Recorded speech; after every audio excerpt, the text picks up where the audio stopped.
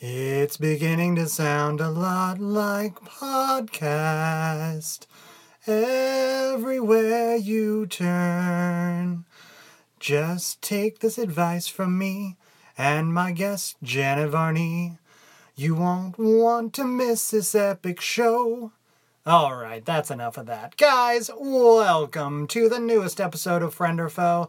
Once again, just so you know, I threw episode numbers right out the window. It's all about the guest, and this guest on this episode is truly amazing.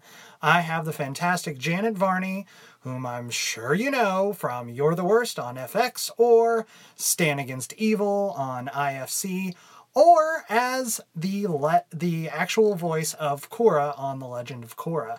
She also makes numerous appearances on Spontanea Nation with Paul F. Tompkins, which is an amazing show. Check it out if you haven't already. And she is one of the co-producers of SF Sketchfest, which is coming up next month, January, in San Francisco, thus the SF. Guys, Janet Varney is amazing. I don't want to go on too long here because I have gotten many angry emails.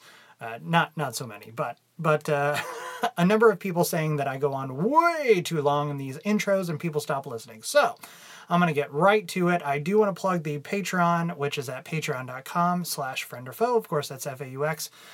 And guys, we're now on Spotify, which is very exciting. I talk about it a little bit later in the show. So definitely check us out there. And we're across all the podcast places: Apple Podcasts, Stitcher, Spreaker, Google Play, and now across all Amazon Echo devices. Guys, welcome to our Christmas episode, or as close to it as I'm going to get before I take a little break. Gonna do a little candy caning, a little eggnogging, chilling on the couch in my PJs, catching up on Runaways and Walking Dead. So, guys, let's do this. Without further ado, here's another episode, our Christmas episode, ho ho ho, with my very special guest, Janet Varney. This is the Jabberjaw Podcast Network.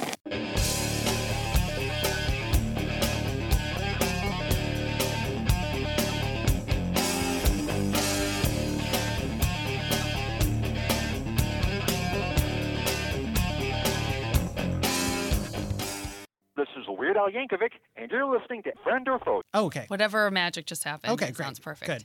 See? He's the master. He knows. This is what I'm talking about. He's a knows. wizard. Yeah. Wow. Holy crap. Janet Varney is in the studio with me right now. Thank you so much for joining me. Welcome to Friend or Foe. Oh my gosh, my pleasure. Thanks for having me, Devlin. And I got to pat myself on the back a little bit because this is totally unbelievably random that you happen to be here because I shamelessly tweeted you.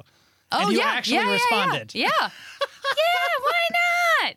Especially when I found, now that I know where you record, I might be here every day. It's incredibly convenient to where I am. So. Oh, indeed. Yeah. Well, come on out anytime. Okay, great. Cody will set you up. I'll just put bring you a nice cold dog beverage. bed under the table. I'm not saying I need sure. to participate every time, but I could just.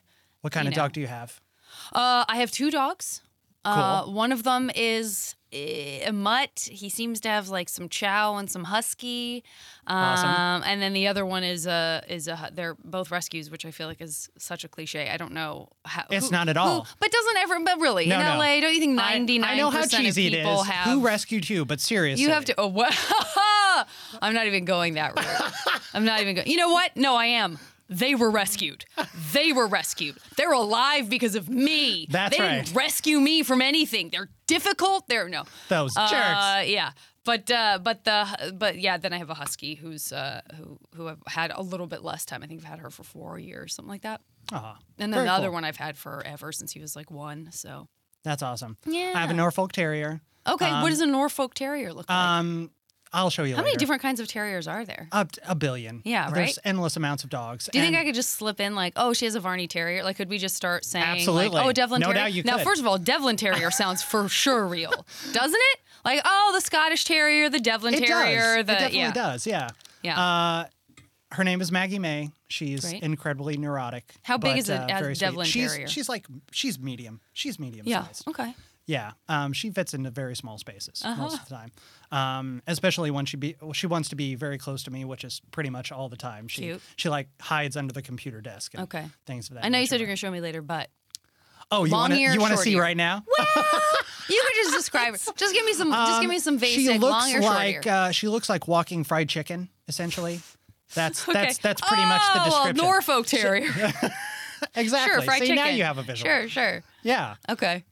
She's Actually, very that is sweet. Actually, that's when you say that, it does remind me of like that makes me think of like a what's the kind that yaps a lot? A Cocker Spaniel. A Cocker When you Spaniel, say yeah. fried chicken, that does kind of sound like because they have that like crinkly Right. brown fur that now I'm thinking about it feels like shiny, greasy. Fried chicken, long hair, short hair. And currently Is it long hair. She curly? needs no. Okay. No, it's straight. I'm She sorry. needs, I don't know why she I've needs a trim in the worst taken way. this over. She's also blind in one eye, so her favorite thing is, of course, to chase the ball. And we have to be careful in what areas that we do it because she can't really hardly see it. So she's but yeah, she's totally adorable. My older dog is 14 and shows zero signs of aging except for just a couple of small things. But lately, it's starting to become clear that perhaps he's losing his hearing in one ear. So there's a similar thing that happens where, like, if he hears a noise, he always assumes it's coming from one direction, which is why we're like, oh, can't hear from this side because if I make a noise on this side, his head quickly turns to the other direction. You're like, oh no. Poor guy. Yeah. So sweet though. Very sweet. Yeah. Maggie was rescued from. She was a breeder dog. She went through a ton of hell before we So found she her. was like a showgirl. Yeah, she was. Like a pageant She girl. knows. Yeah. She's very aware. Oh, that she's Maggie. beautiful. Yeah. Uh-huh. Oh, Maggie. Which is why we keep her hair long so that she doesn't see it as well. Because again, she's blind in one eye, so no mirrors for her. Good. Janet, Devlin? I mean, this is so incredible. Seriously, It is? I listen to you on Spontanea Nation on a regular basis. that show. Actually, I had a super awesome. You ever have those? Do you ride Uber? Do you take Uber? I mean, I not often here. I'm usually I do. But I guess I have a Lyft account is what I have. Okay. Not Uber. But I mean, if we're talking about, this is the question: is your story about Uber the company, or is it just about a ride share service? In which case, like a ride service. In which case, Actually, yes, it's about my driver. I just had a super cool ride on the way here. Talked to a dude who's part of the Moth. Oh, yeah. So he was telling me all about his adventures, and we were talking about Paul F. Tompkins. Yeah. PFT. Why not? Any opportunity. I mean, he's just the coolest. He's and very, very cool. so he was, my driver was talking about like how he very lightly stalked Paul, saw him at a Trader Joe's and really, really wanted to talk to him. And I've been in those situations, where it's like. He's so recognizable too. Absolutely. Yeah. And he's a fellow improver, and all that kind of thing. Yeah. So, Paul saw him and recognized him from doing the Moth at another show. And Yeah. So PFT So he didn't. is the So that's coolest. because then it's so quickly is no longer a light stalking. If somebody else then recognizes As soon as you. the celebrity recognizes you, Have you So ever, that's what you should do is just stalk someone long enough that they become familiar with Exactly. you, Until and then they'll they be like, "Hey, I always see you," and they'll a be like, stranger is a "Stalking friend you haven't complete." met yet. Yeah, that's right. Exactly. That's right. Way to make that the most sweet term into Well, something super. Yeah. I mean, essentially, that's what I did to you. A little light stalking on Twitter, and here you are. I mean, obviously, it worked. Yeah, totally. So, thank you so much. My pleasure. We got to get into all the amazing things that you do. You're on You're the Worst. Yes. You play Becca. I do. One of my What favorite a characters on terrible television person. right now. Oh, yeah, good. She's delightfully despicable. It's really She's wonderful. so awful. Yeah. I just and you have your gay husband now, which is just That's just right. fantastic. My GBF, yeah. Yeah. It's Yeah, just his really name's wonderful. Ryder in real life, and he's wonderful. He's actually friends with, this is not, obviously he is a working actor who does tons of stuff, but he also happens to be one of Aya's really good friends. And so it's always fun when, somebody comes in and they already have a relationship to someone. So he just fit right in so quickly to that cast, and he's great. That's so awesome. much making out. I had like I mean, it's weird when you are chafed from making out with someone who is gay and not interested in you. And Yeah. I think I like texted him and said, you know, I'm a flame. Like I have a flaming face right now. It's rubbing because of off you. right now. Yeah. This is really It's getting all to be a problem. it's all the after effects and unfortunately not as much of the pleasure while it's happening as if you're just making out afresh with someone that you were super I would into. imagine. Yeah. Well, that you already answered one of my questions. Is like, have you ever had like one of those super really awkward moments on set with a co-star? Yeah, I mean, I think that. Well, I wish I could say that was awkward. Unfortunately, it came very easily to both of us. We were both like, "Oh, that was." I guess we have no shame. I mean, listen, I'm not going to say anything particularly new. I don't think anybody feels like anything involving romantic, like.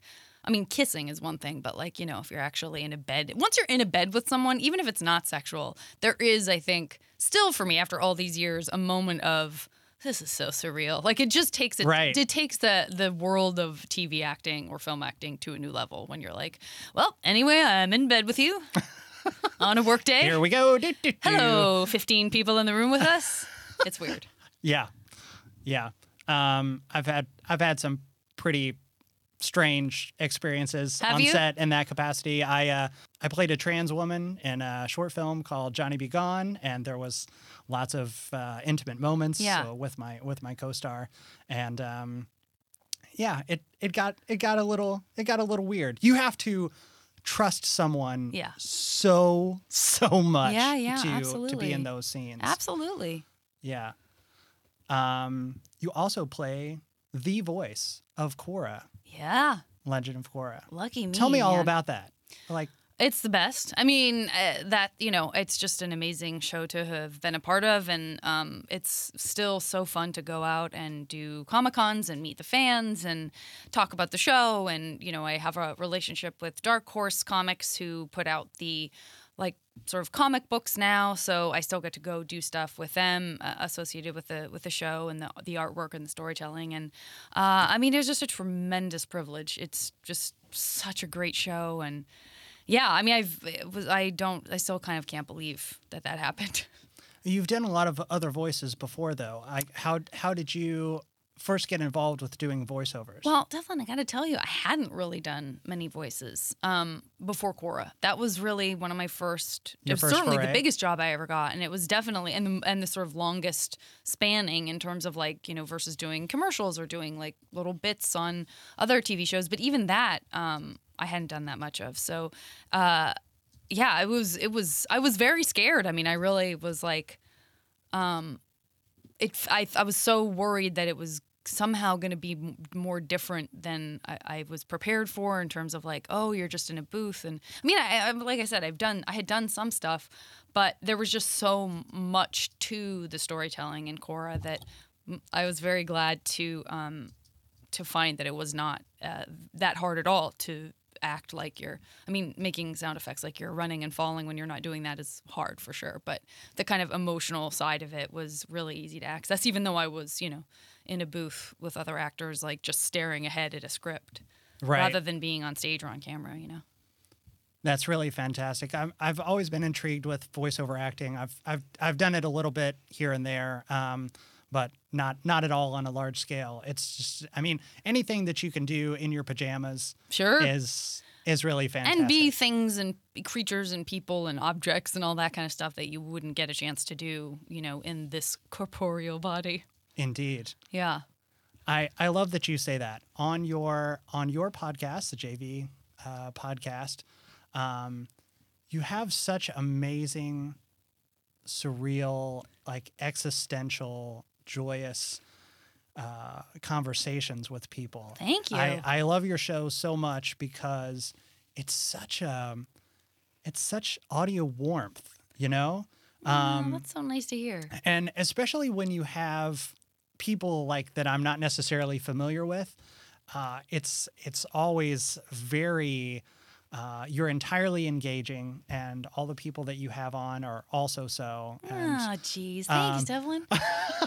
I mean, seriously, it's a really fun show. How long have you been doing? I've been doing it for 5, 6 plus years, I guess. I've 270-ish episodes, and I haven't taken that many breaks. So, whatever that math is, but it has been, I think, since I started doing it, not since I started releasing the episodes, because I started recording them, gosh, maybe almost a year before I actually started releasing them. That doesn't seem right, but it is, I think, maybe true. Or at least 6 months, but I think it was longer than that. I don't know, because I think I was just taking opportunities as quickly as I could to get people on the podcast and recording them. But I really had like, I think I had at least 8 recorded before I even started, because I was still figuring out the logo and all that kind of stuff. And what tends to happen with me, as happens to many other people in the world, whether they're in this business or not, is that you start something and then something else comes that you have to do. And so then it's like 6 months later, what about this project I was working on? Yeah. There is so much that goes into making a podcast. There's just so much involved. There was a previous iteration of the show. I'm never quite sure exactly how to explain it because it's super weird. But I co-hosted another show, which was part of a podcast network. Yeah. So that also shot like just down the street. With that studio, they took care of everything. Like they got it out to all of the podcast platforms and did the social media and, did all of the the production. Yes. Post-production especially. That was so nice. Yeah. And then I started doing this show and I was like, oh, holy crap. I've got to get it on iTunes. Yeah. And I've got to, I have not done tweet that. 15 times a day. Yeah. I'm very, very glad that I don't have to do that stuff, because agreed. I mean, it's a lot to do just the podcast part of it and, book your guests and, all that kind of stuff. And so the post business, I think, would be maybe more than I could take on. Not to discourage you. I'm very glad you're doing it, but I can relate. I can definitely relate. Oh yeah. Yeah. I'm sure Nerdist helps you out. Oh yeah, for sure. Quite I mean, yeah, if there's they no doubt. They make sure everything goes where it's supposed to go. 100%. Do you think Hardwick has robots? I've been Do you trying think he to has figure robots? this out. Like just robots that he can mind control like and Superman. have them go do stuff? That like Superman has a bunch of Superman robots that guard the Fortress of Solitude and run around for him. Yeah. Because he does so freaking much. Yeah. Well, I lived with him for 6 years. We were together for 7 years. So I know how hard he works. I've seen his physical exertion of actually being the person who's doing all the stuff. So there were times when I wished that he had robots. I think he has a lot more help now, for sure. But even just seeing his work ethic close up, I know, he just has that. He just has that drive. He just can't, I don't want to say he can't stop working. He absolutely can, but he doesn't want. I mean, he just wants. He has that drive for all of that. It doesn't feel. Sometimes when I commit to stuff, I feel like, oh God, I liked the idea of this, but it's gonna be a lot of work or whatever. I just don't feel like that. His brain doesn't necessarily work the same way. I think he just was like, yeah, this is part of, like, how lucky am I that and he also had, he had a career very early, and then he sort of didn't for a while, not in the way that he does now. And so, he also, I think he's been very vocal about this, but he felt like he wasted a lot of time. And so I think when he figured out what it was that he really wanted to do, and kind of his brand, so to speak, he just really, really dove into it because he didn't want to waste any more time. Right. Now, there I've psychoanalyzed my you friend. Psych 101, Yeah. Hardwick. I propel myself to be of that mind, because so much of the time, especially just the work for this podcast sometimes, has me pulling my hair out, and I'm like, I got to cut out another 15 minutes of me, maniacally laughing. And Leave in that 15 Do you find full yourself minutes. doing all those little things like that? Oh, yeah. Yeah, when I first started, I was so much pickier about what I was saying and, awkward pauses and feeling like I repeated myself. there was something that came from, I mean, honestly, not unlike improv or anything else that you sort of second guess a lot when it's new. And then I guess if you take it easy enough on yourself, after a while, you just go, but and then some people aren't like that. Like Dana Gould has had a podcast forever, and it's it's different for him. And his relationship to it is different, and he wants to edit it. And, he's very careful about, the way he structures it and the way he sort of divides up the pieces of the conversation and whatnot. And I really admire that. I think kind of what we're talking about, it's like know your limits and sort of know what you're going to do and do well versus when you're going to be overextended. And so somewhere along the line, I think I was just like, well, look, if I'm going to put this out every week, I have to stop, treating everything with kid gloves, and I have to stop being anxious about all the qualities about my voice that make me crazy or whatever that is. We did it already. It's baked into the recipe. Done. It's in there. Yeah. You just got to let it flow sometimes. Yeah. My partner tells me all the time that she's like, it wasn't nearly as bad as you thought. Like it's totally okay. Yeah. Like this is the best one you've done. And I'm like, oh God, this Don't is tell me that right now. No, it's just should have edited that out, and I'm so breathy here, and oh my God. Yeah. I think, well, and then also like if you get to a point where you just kind of stop listening to them, like I never even listened unless there's I know that there was a problem or there was something really specific that I said just that was, patently wrong or whatever. But in general, I just shoot them off once I'm finished with them. And that way I don't. It probably relieves a lot of pressure that way, for sure. It does. Going back to Dana Gould, who you work with on Stan Against Evil on IFC. Let's talk all about that. I will admit to you, I am so very sorry. That's okay. I have not seen the show. Listen, there's a I was lot gonna of marathon TV out it there. before. There's so much TV. There's so Janet. much TV. Oh, it's mind exploding how much good TV They're out really, there. yeah, it's amazing. It's amazing time in television. It really is. Yeah. All over the place. Yeah. I mean, just and every platform of every nature is coming out with their own original programming. It's absolutely fantastic. But let's talk about Stand Against Evil. Sure. How did you get involved with the show, and tell me about your character? Sure. All the things. Sure. So it's a show on IFC. If you don't have IFC, you can just watch it on IFC.com, since that is the sort of world that we're living in now. And the first season is on Hulu.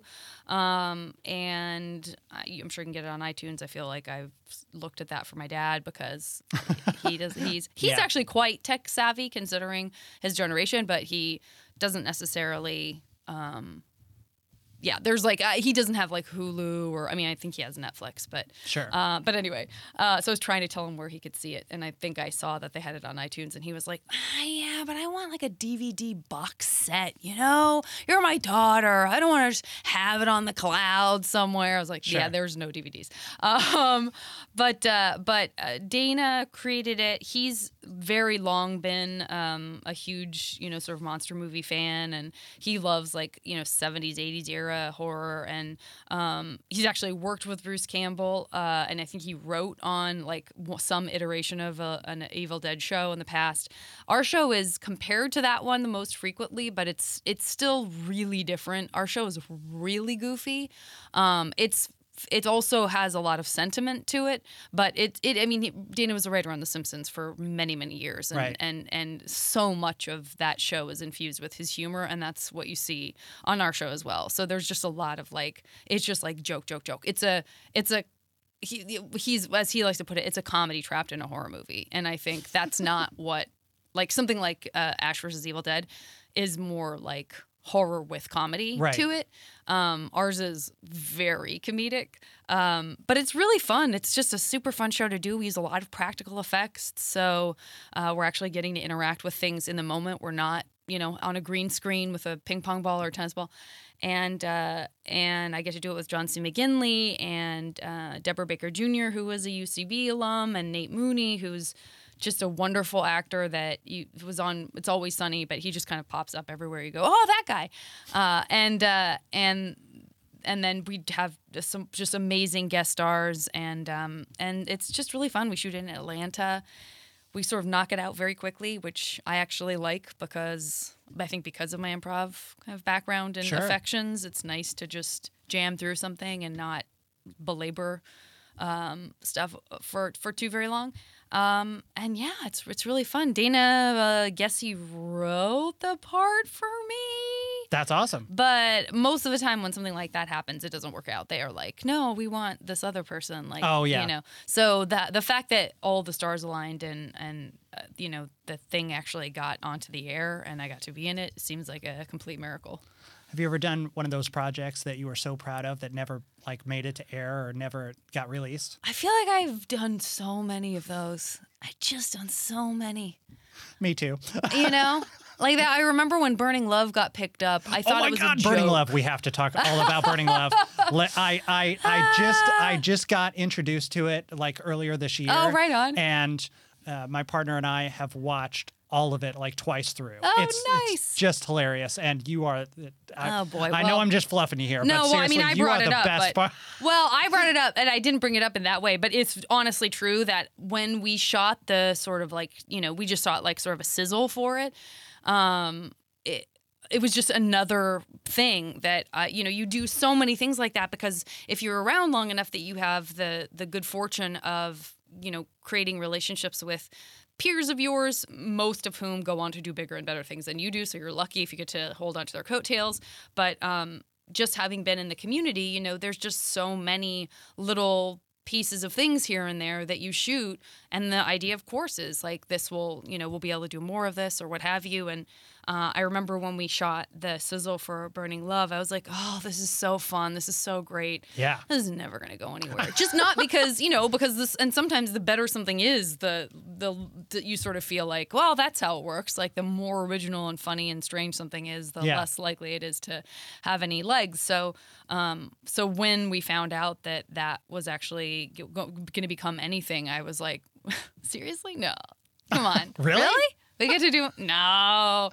It was Yeah. it was shocking, and it was very good news. It's phenomenal. It's Ken Marino and Erica Oyama are just they really knew what they were doing, and I think there's a lot of ways to do parodies like that aren't, you know, as maybe as successful, or they just don't click the right way. But their vision was so specific, and then the people that they got to do it, they, you know, it was a real combination of like their brilliance and then, you know, kind of letting people play to their strengths and improvise and all that kind of stuff. And I think, you know, they just really put something special together. It is very special. Everybody on it is absolutely great. And all of the random guest stars are just like Jennifer Aniston showing up. Yeah. Sorry, listener, spoilers, but I give you too many spoilers on the show. I'm so sorry. I was just talking. I actually got to do my previous show at Funny or Die, the Funny or Die offices. I spoke with Patrick Bramall, who's currently on No Activity. And we kept saying, oh, no spoilers. And we kept like spoiling everything. But I'm really bad at that too. yeah, if I'm gotta enthusiastic keep it about zipped. something, I want to talk about it now. Yeah, because we're nerds. Yeah. That's the, you know, you Yeah. want to just talk endlessly Yes. about everything. It's so Absolutely. entertaining. Absolutely. You also worked on Mutton Stuff. Mutton stuff. Yeah, I love mutton stuff. I don't know if it's around anymore. I guess maybe it's not. I I don't know. believe it's now ended. My partner actually helped cast it okay. after you were on the show. Yeah. She came on board. So that was really fun. That was a bunch of, you know, the people that some of the people that worked on the show I had known from the Henson Company, which is, you know, obviously Jim Henson and his son Brian and this extraordinary group of like very funny, hugely talented puppeteers. And so when someone said, like a friend of mine who wrote on the show said, you know, I'm writing on the show now. I want you to come do something on it. Don't be afraid, but it is children, trained dogs, and puppets. And you sort of hear that, Right. you go like, oh my God, that sounds like the biggest cluster F of, you know, how am I not going to just be sitting around doing, you know, and it was one of the most well executed, tightly run, but still super casual and friendly and inviting. Like it was a super fun show, and they really had everything just buttoned up. Like puppets all did what they were supposed to. I'm saying that like they're a species. The puppeteers Right, yeah. are amazing. All of that was, and then the trained dogs that were on that show is unbelievable. It's nuts, right?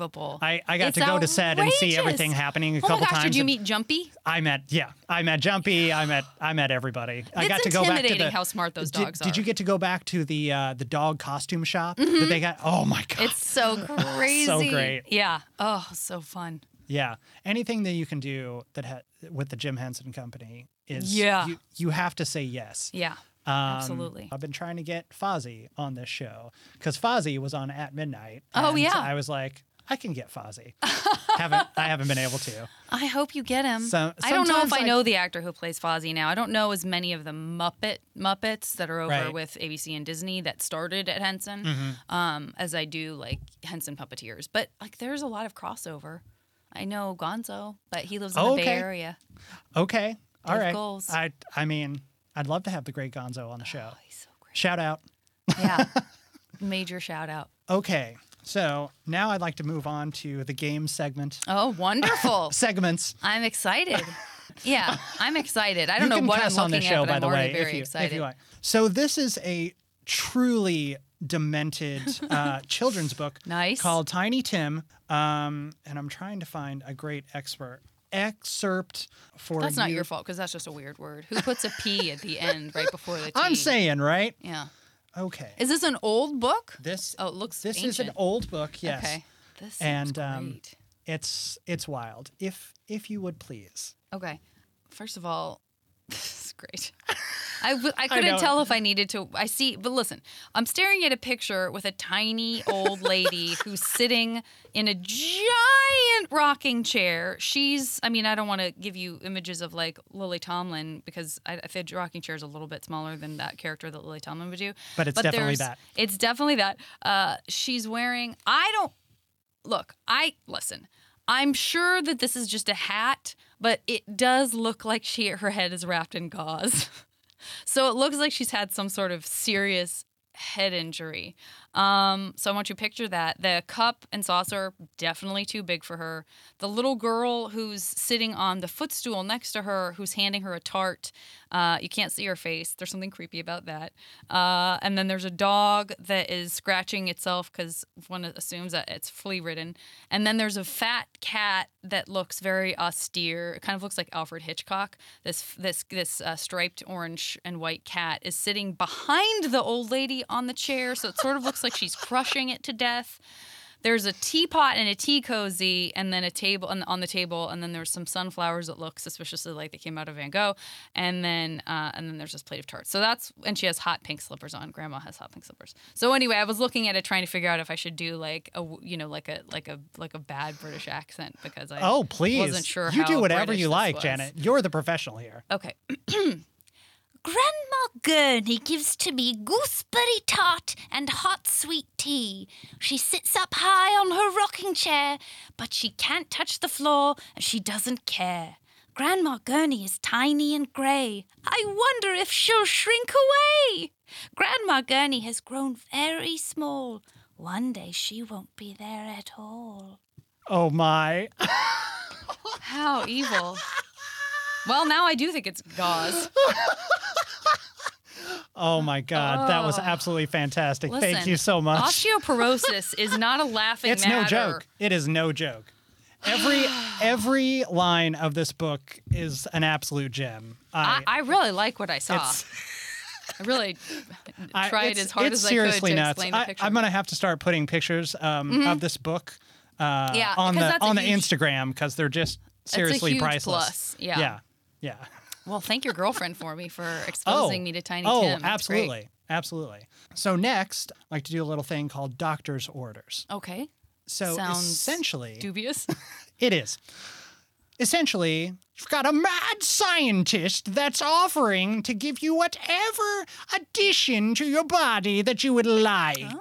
It can be anything of your choosing. What would you choose and why?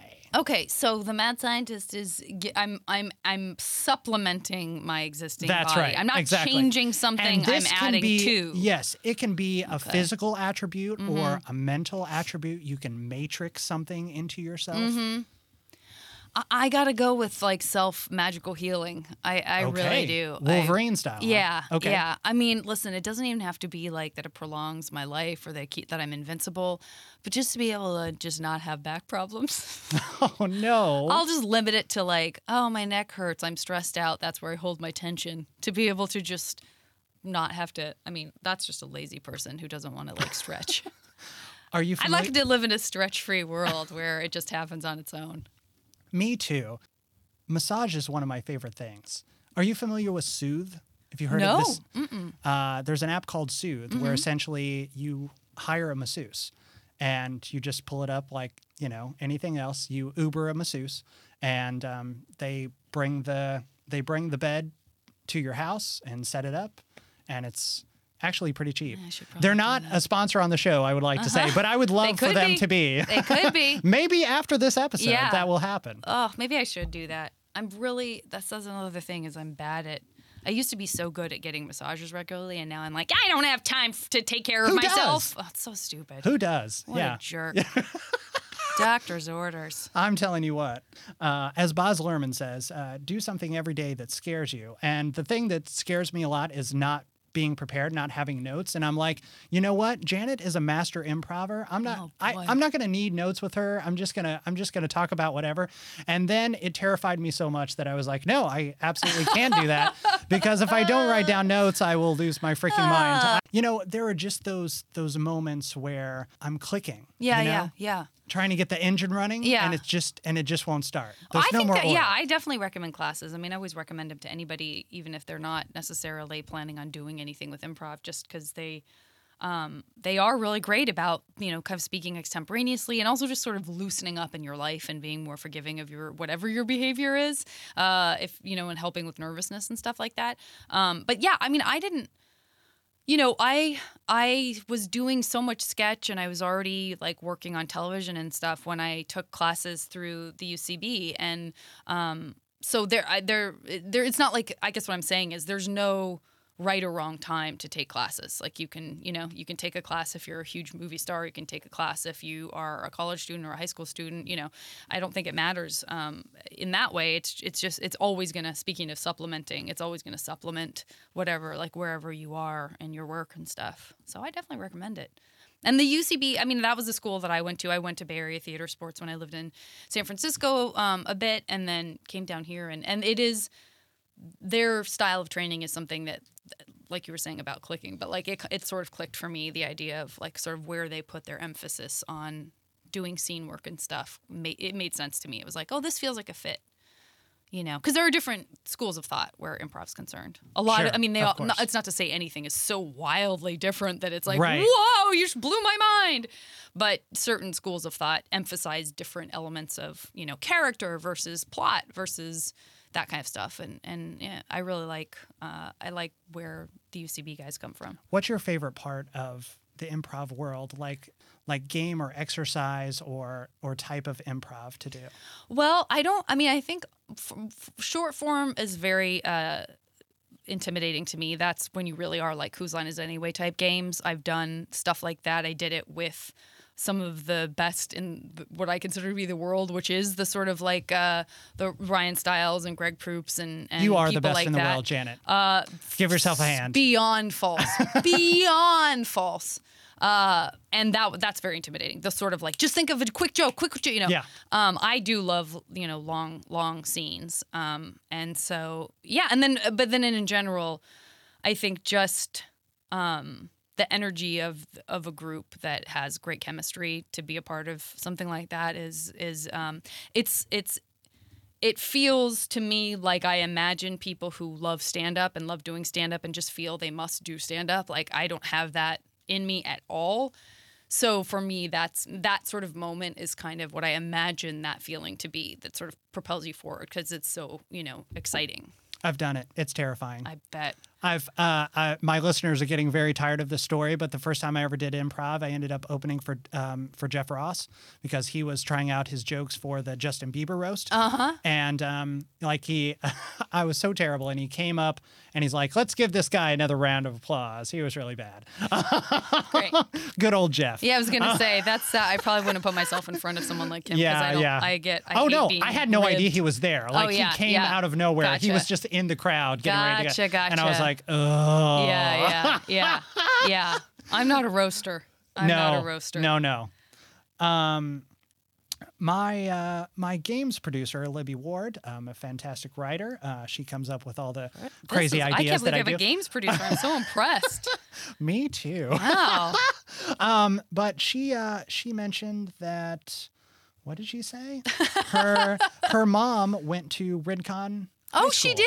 Yeah. Is Libby from Tucson? No. Her mom is. Yeah. Okay. Yeah. That's really cool. Mm-hmm. I wonder if her mom had my dad as a teacher. It sort of depends on how old everybody is in the whole scheme of things. But my dad started teaching when he was like 20, so he taught till he was 50. So he What did really he teach? had a lot of. He taught English. Oh, okay. He taught AP English, and then he taught Contemporary Lit, which is like the class for kids who are flunking English. He sort of like the best. He cool. taught the best, and then the most needing of improvement. Yeah. Awesome. Yeah, he's a great teacher. He was my high school English teacher. I love say. those kind of teachers. Yeah. Yeah. I had a really tough time in school. School was not my thing. Yeah. I don't want to say that I was the class clown at all, but I definitely needed a lot of attention. Was it a big public school? It was a public school. It wasn't big at No. all. It was what I like to call way out in the country. I'm from a tiny town called Centralia, Illinois, nowhere near Chicago. But I went to grade school like, a few miles outside of town. And it just, I don't know, man. I was all over the place all the time. Such a broadly imaginative kid, and I always wanted to be just outside exploring Sure. trees, leaves, woodland creatures, like anything that I could expand my horizons with. And then I was trapped inside this room with all get these it. people I didn't like, and this desk that I was always Sure. fidgeting in. Sure. It always drove me crazy. I So, get it. yeah. Have you ever had a moment of pleasant shock in your career? Yeah, all the time. All the I mean, time? all the time. It's rare that I'm not surprised by something going well. Which that makes me sound like I'm such a, like a pessimist, but you just get so used to things not going the way you think they're going to. Not going, or just you get used to things being disappointing.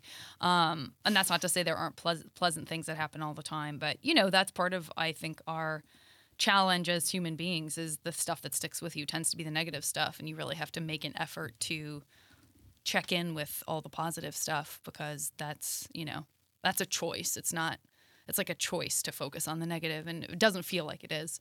But yeah, I've had lots and lots of pleasant shocks.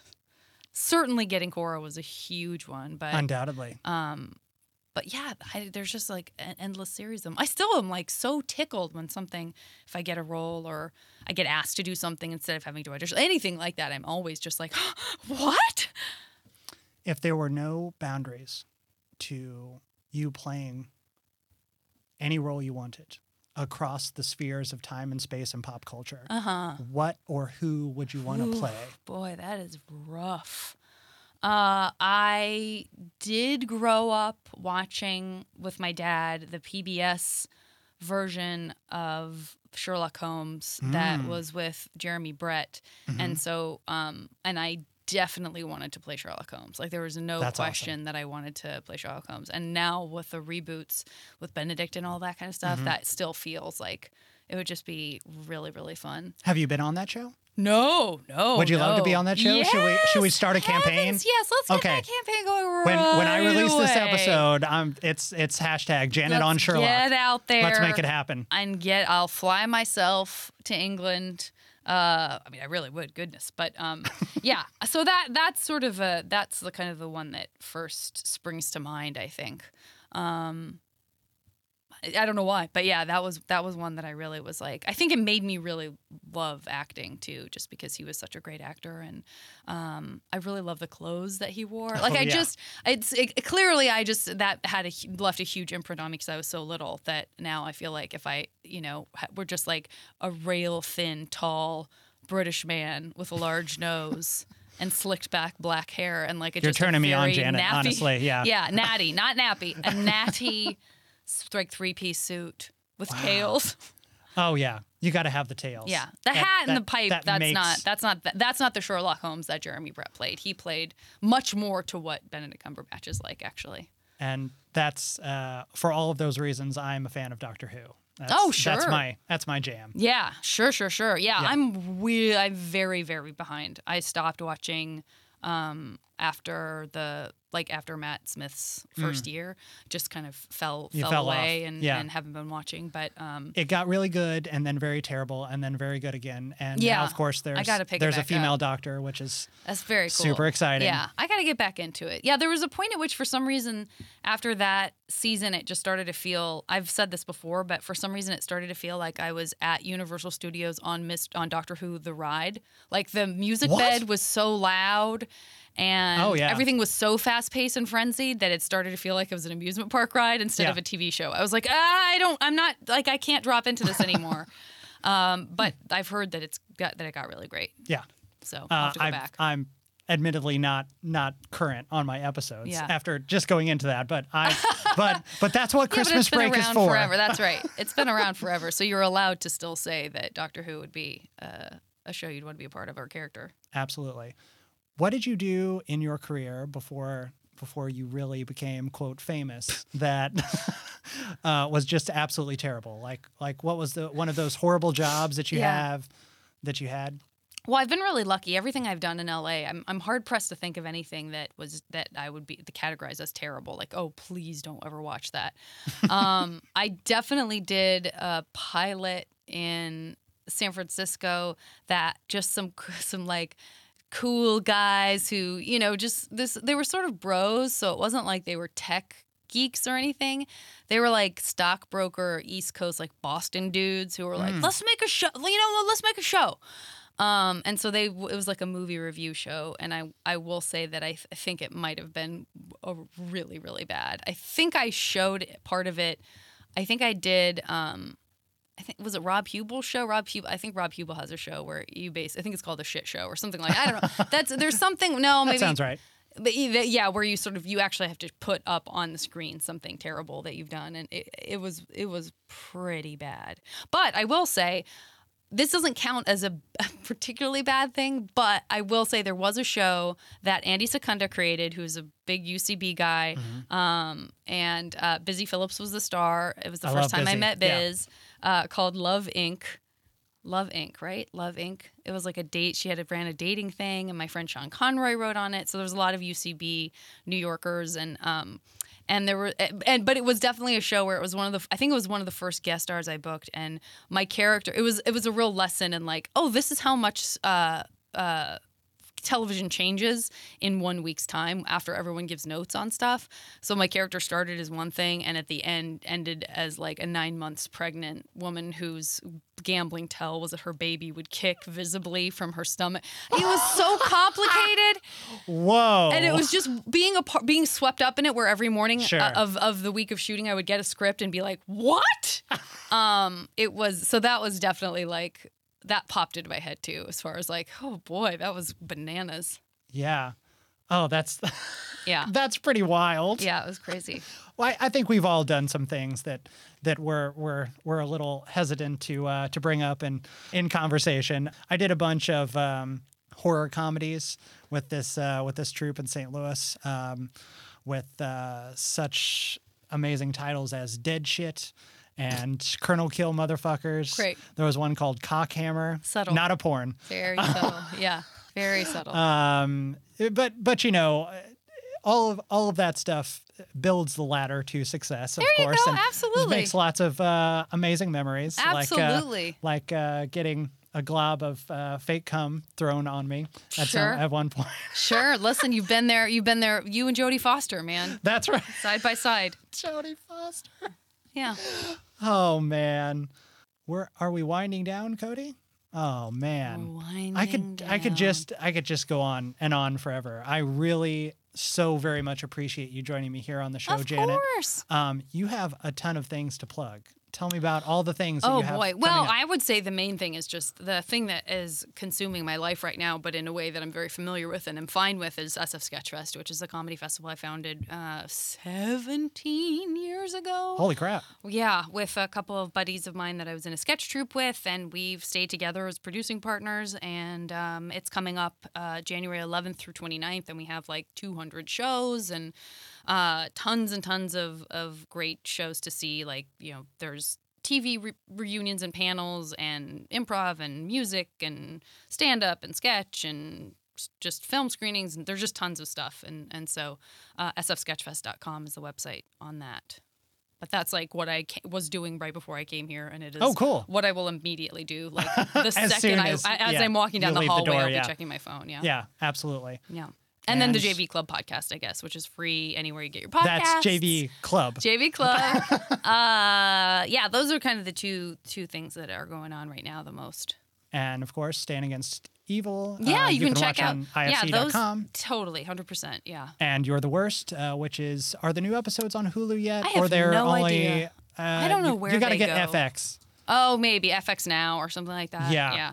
Okay. That's the whole thing. Everything Guys, is the whole thing. You're the Worst is a brilliant fucking show. It's a If great you are show. not watching You're the Worst, what the hell are you doing with your life? Watching Seriously. one of a million you other great shows. have to watch. I mean, it a is great show. psychotically enjoyable. Seriously. Of course, you can follow me across all the things at Devlin Wilder and this show at Friend or Faux Pod. That's FAUX. And guys, announcement as of right before I came to the studio, we are now on Spotify. So if we weren't already in all of your ear holes everywhere else where all the other podcasts live, we're now on Spotify, also on the Laughable Comedy app, and just all the places. And now So- we know that you are the one that has to do all of that. So I sure do. kudos to you. We salute you. Right. Yeah. Bless your heart. Well, bless you, Janet Varney. Bless you. Hey, Thank you. Bless us all. Hey, Tiny Tim. God bless That's us, right. everyone. Bless Listen. us, everyone. And Cody, thank you so much for engineering us. Thanks, Cody. Indeed. All right. That's it. See you That's on the it, next guys. one. There's nothing else. That's it. What are you doing? Walk away. Just walk away. Turn your phone off now. Thanks, guys. See you on the next one. Guys, this has been Friend or Foe. No one knows. Visit jabberjawmedia.com for more shows like this one.